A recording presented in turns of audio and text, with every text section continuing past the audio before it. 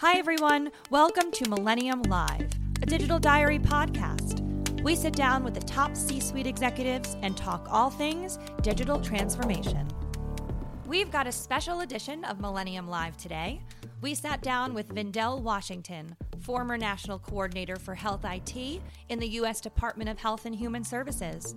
Vindell is now the Chief Medical Officer of Blue Cross and Blue Shield of Louisiana.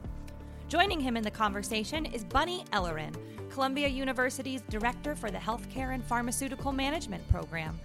With the backgrounds of both of these powerhouses, we knew it would be a lively conversation. Thank you so much. This has been such a fun day so far. So thank you, Millennium. So I run the Healthcare and Pharmaceutical Management Program at Columbia Business School. So we are training the future leaders for healthcare in the United States and globally. So thank you. And so it's my privilege really to talk tonight with Dr. Vindell Washington, who I got to know over the past couple of weeks. And what struck me about Dr. Washington is what an interesting background he has. It spans multiple sectors along the healthcare ecosystem: provider, health system, tech, government, and payer.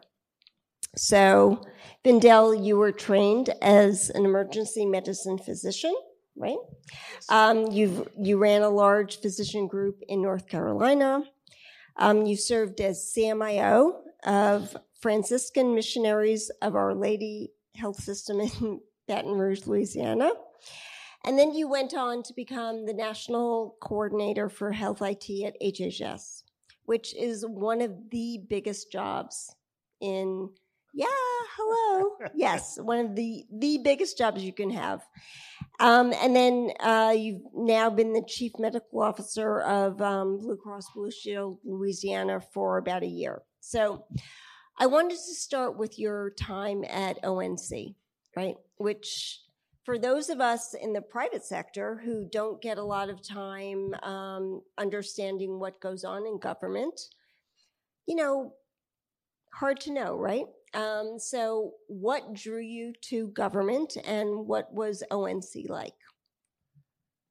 Thanks, Bunny, for that. I kind of have to start my discussion about my time at HHS with a little bit of a story, because there's a lesson to be learned from it, I think. So I was a CMIO at the health system in Baton Rouge, and I had done my usual, which was to complain about the way the world works and the things that I thought should be changed. And so I ended up going to see our Senator Cassidy, to give him a piece of my mind about this whole meaningful use thing. And lo and behold, about a month or two later, he had a Senate Help Committee testimony that he required of or asked me to participate in. So I got up there and I wandered up and I told him how things should work and what the real world should be like, et cetera, et cetera. And so the lesson I learned was, don't really complain about something without the right amount of understanding or empathy, because that problem may be your problem pretty soon.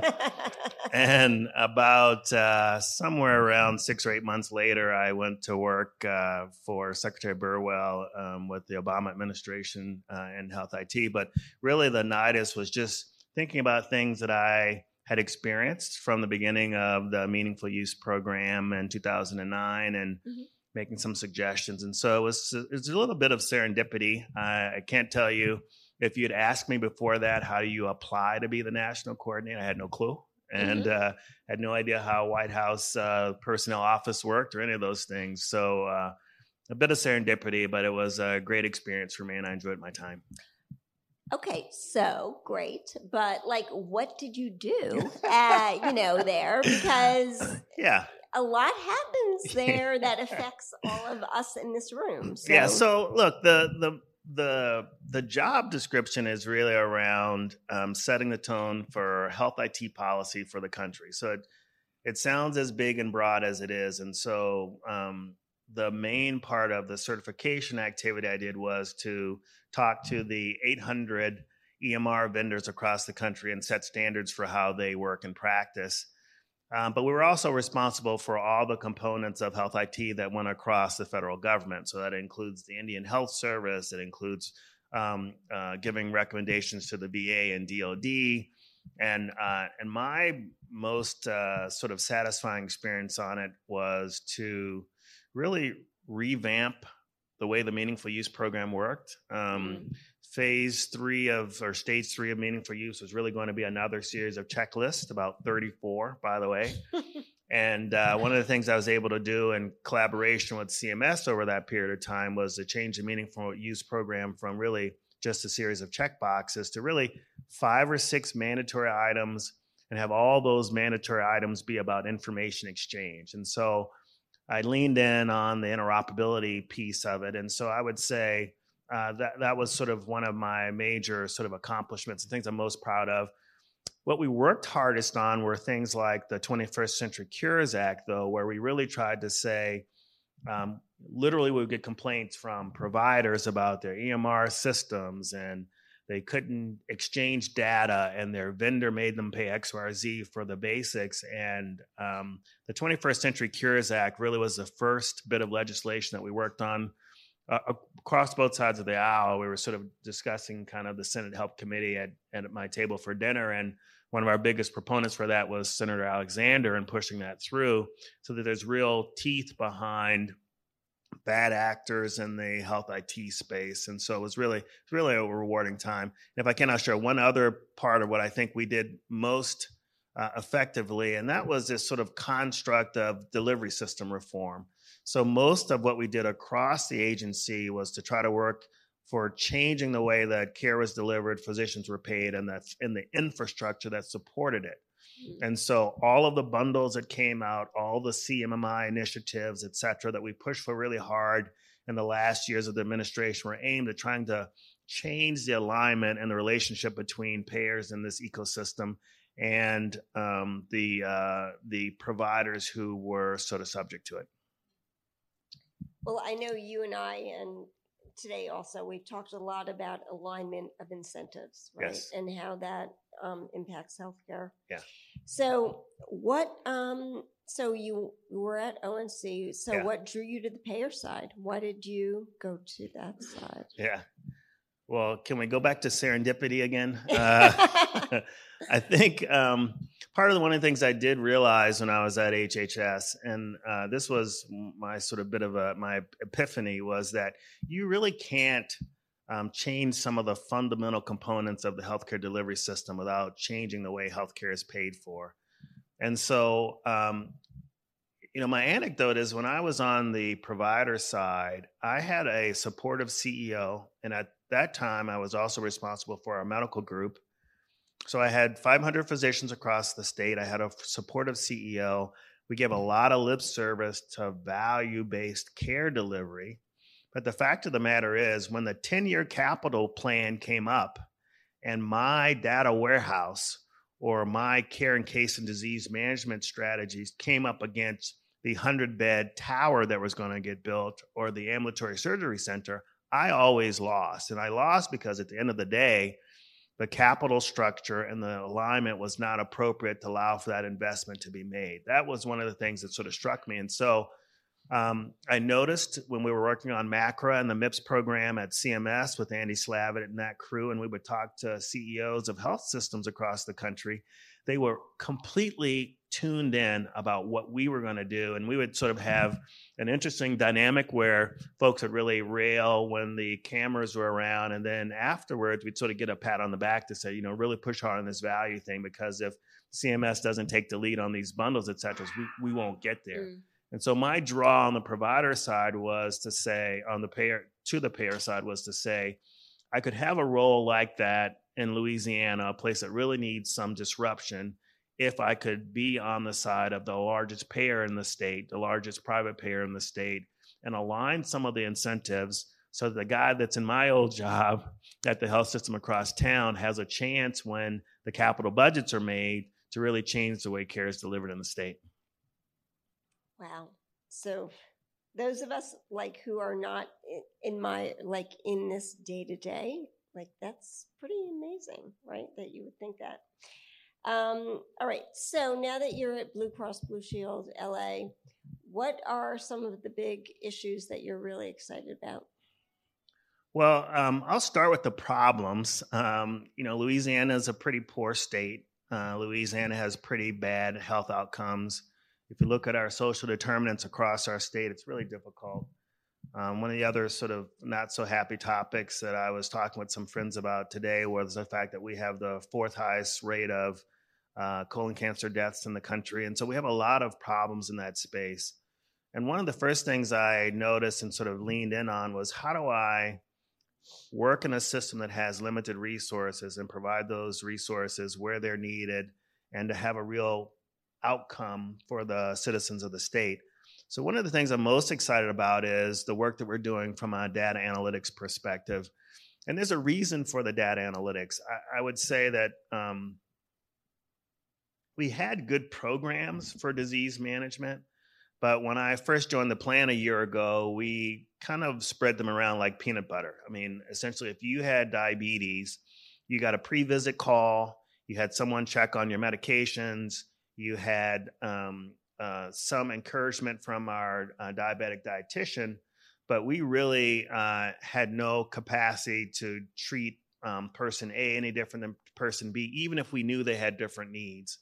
And so one of the things I'm most excited about is our ability to now use artificial intelligence, and in particular machine learning, to say, if we're going to try something new and innovative, where should we apply those resources in a resource-constrained environment? Mm-hmm. And so what we do now is we use a lot of voice-to-text work to change our call center calls and my nurse case manager calls into data. We take claims data. We take clinical data from EMRs. We have a pretty robust exchange that's in place with that. And then what we come out with is a series of folks to whom we lean in pretty heavily to try new interventions. And so we do things like we have some home health resources we bring to bear. I think in one of the sessions earlier, people were talking about using Lyft or Uber for folks to help them get to appointments. But the fact of the matter is we can't do home blood pressure monitoring or Lyft or Uber for every single diabetic on our panel. What we're trying to do is to concentrate efforts where the data and analytics say they're going to be best received and that they're most needed. And then for the bottom side of the pyramid, we're actually pivoting away from a lot of touches.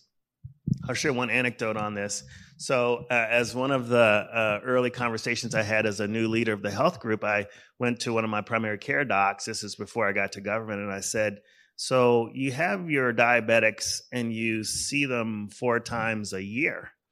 And I said, well, is there any literature on that? Why do you see them 4 times a year? He says, well, Blue Cross pays for them to be seen 4 times a year. And so from my perspective, if you're at the bottom side of that pyramid, I'm convinced that there are a lot of chronic diseases that can either be virtually managed with an annual visit or an every other year visit, such that the deployment of resources across our plan will be the exact inversion of the pyramid today. And we will have no specific treatment that is done for every single patient, because we're going to recognize there's a level of precision that we can bring to the table in our analysis of what's needed in the market.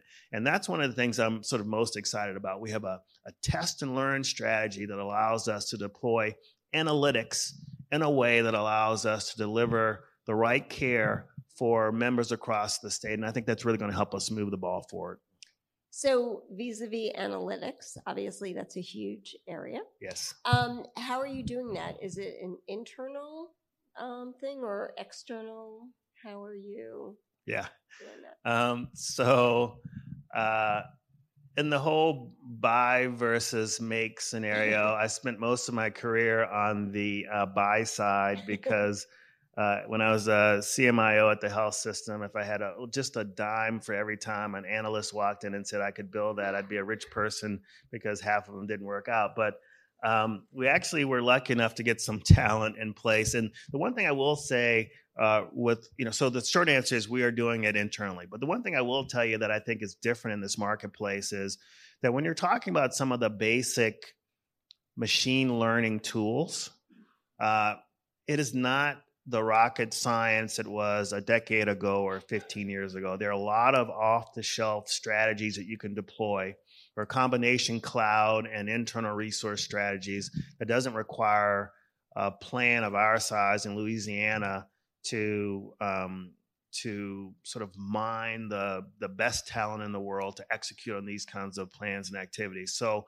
we do much of the machine learning internal. Most of the voice to text stuff is from Alphabet or some Google sources. We do some offshore work. We've got that support through some contracting with Deloitte and some analysis that helped us find the right companies to do that.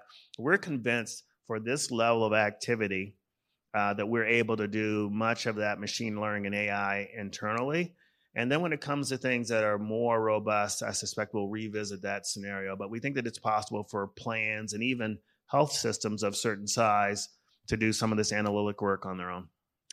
So AI, like you can't have a healthcare conference, right, without talking about AI. That's my job to bring it up. Right, yeah. Absolutely. You know, of course, it's the new thing. AI is the thing right now, but there are some limitations, right? I mean, it's not everything. So what are some of the challenges that are inherent with AI today? Well, I talk with my team about this a lot. So one concrete example, and I'll use my health plan and my job. If you were to say, I would want to use machine learning to say who is the person who should sit in as the CMO at Blue Cross Blue Shield of Louisiana, a Black male doctor who came from the provider side would not fit that machine learning algorithm. Okay. So it's really not, there's not magic in the machine learning algorithm itself. You have to bring some sense of what you're studying to the table, because in effect, what machine learning does in the abstract is to say, what happened in the past, and can I use that to predict what's going to happen in the future? And so there are lots of pitfalls you can use. Now, one of the things we looked at, for example, is the use of some tools around self-management in the New Orleans market. And you really have to be careful about deciding whether or not someone is too old, too poor, too young to use a certain set of tools just because they haven't used them in the past.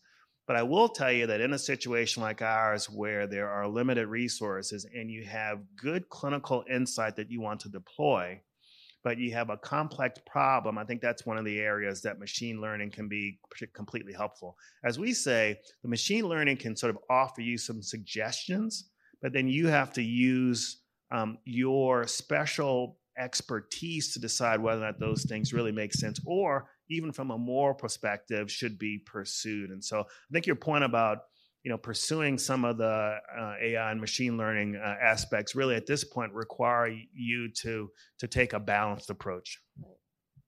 So I know today technology obviously is has been a big topic. Yeah.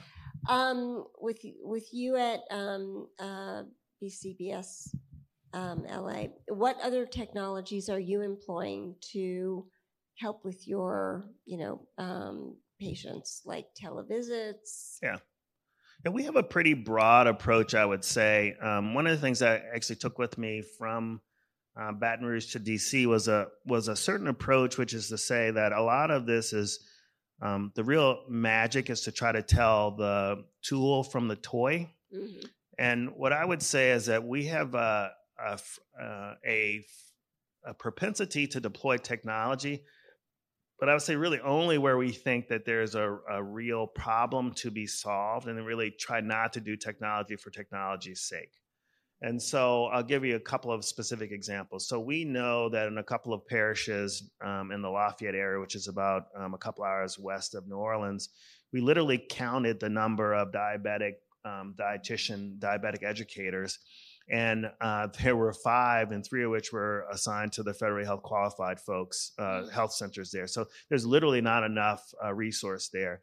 And we felt that was like the perfect spot for us to deploy some telemedicine activity. So we used a vendor to help us extend our reach to that market. We think that that's a smart use of technology. On the other hand, I think we're really careful about telemedicine sort of in and of itself or on its own standalone merit. We think that there's some smart places to deploy it, and we have to be good about that. The other one I want to share with you that I think is particularly interesting to me is this idea about how you manage people who are doing reasonably well, and can technology play a role in that? And so one of the other programs that I'm excited about is we're doing a program in a collaboration with the health system in New Orleans where we do blood pressure management with blood pressure monitoring at home tools and a pharmacy team that actually adjusts blood pressure medicines. And so for us, what we found is if you just walk into a patient room and you say, you have high blood pressure, it's an important disease, take your medicine, in our experience, about 3 in 10 people will take their medicine and things will be all fine.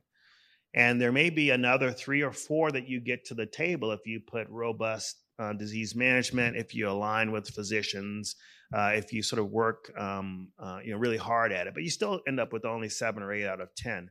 So what we're trying to do is to figure out, is there a way to use some technology and some smarter strategies to get to that 9th and 10th person out of 10 to do this? And so those are the kinds of areas that we are leaning pretty heavily in from a technology perspective that we think either extends our reach or provides services in ways that we hadn't thought about before. And in particular, we're interested in doing those things that have partnerships with providers in the community. And we think that that's a key aspect of this technology delivery.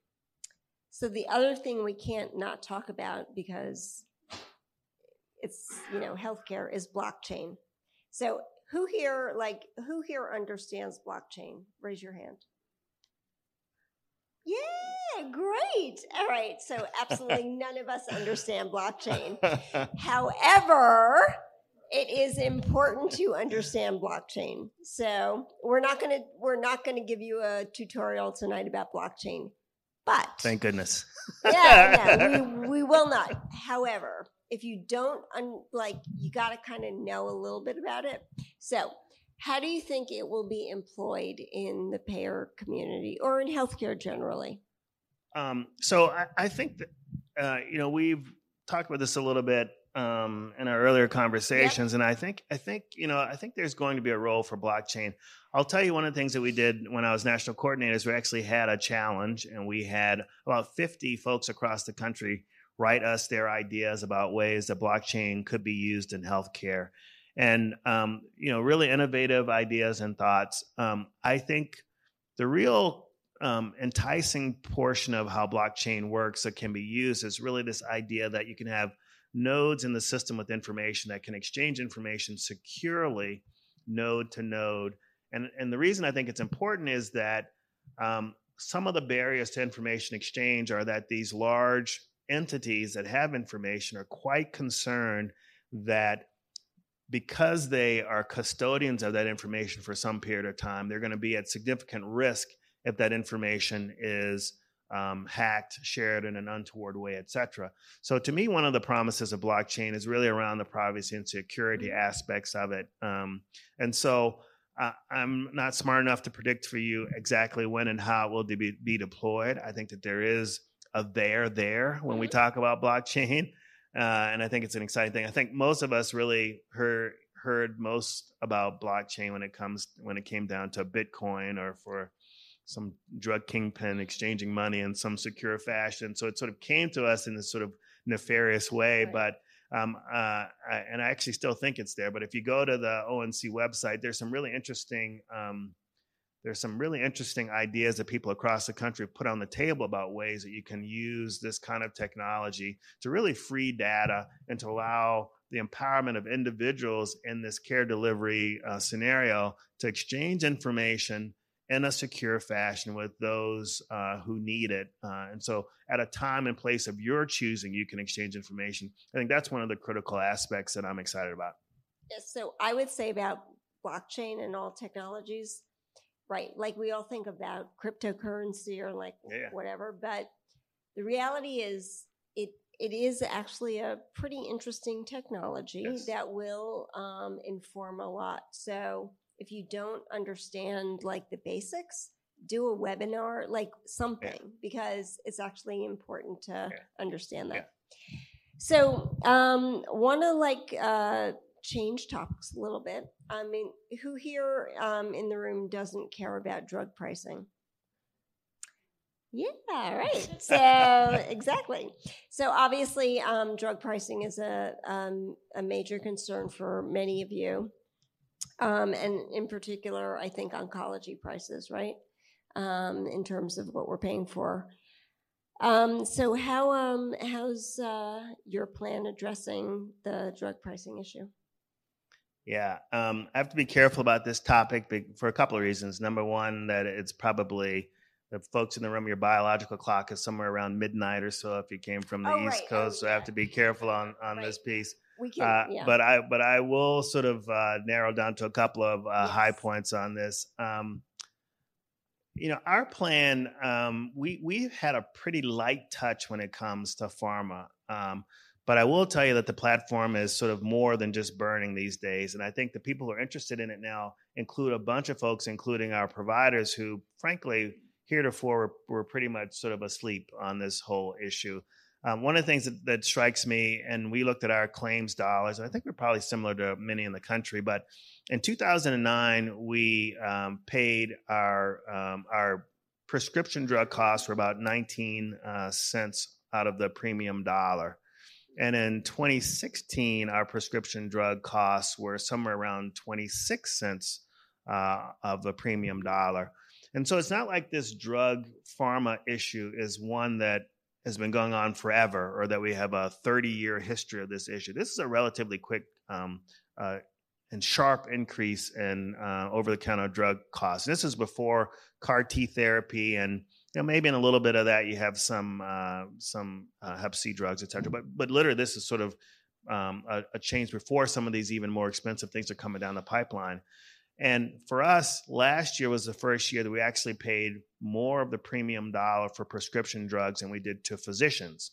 And so when I've been having my sessions with doctors, it's one of the things that really gets people's attention. And so we're going at it at a number of different ways. We're leaning in on just following the actual trends from a drug perspective, because in our experience, it's not really the new, exciting breakthrough discovery.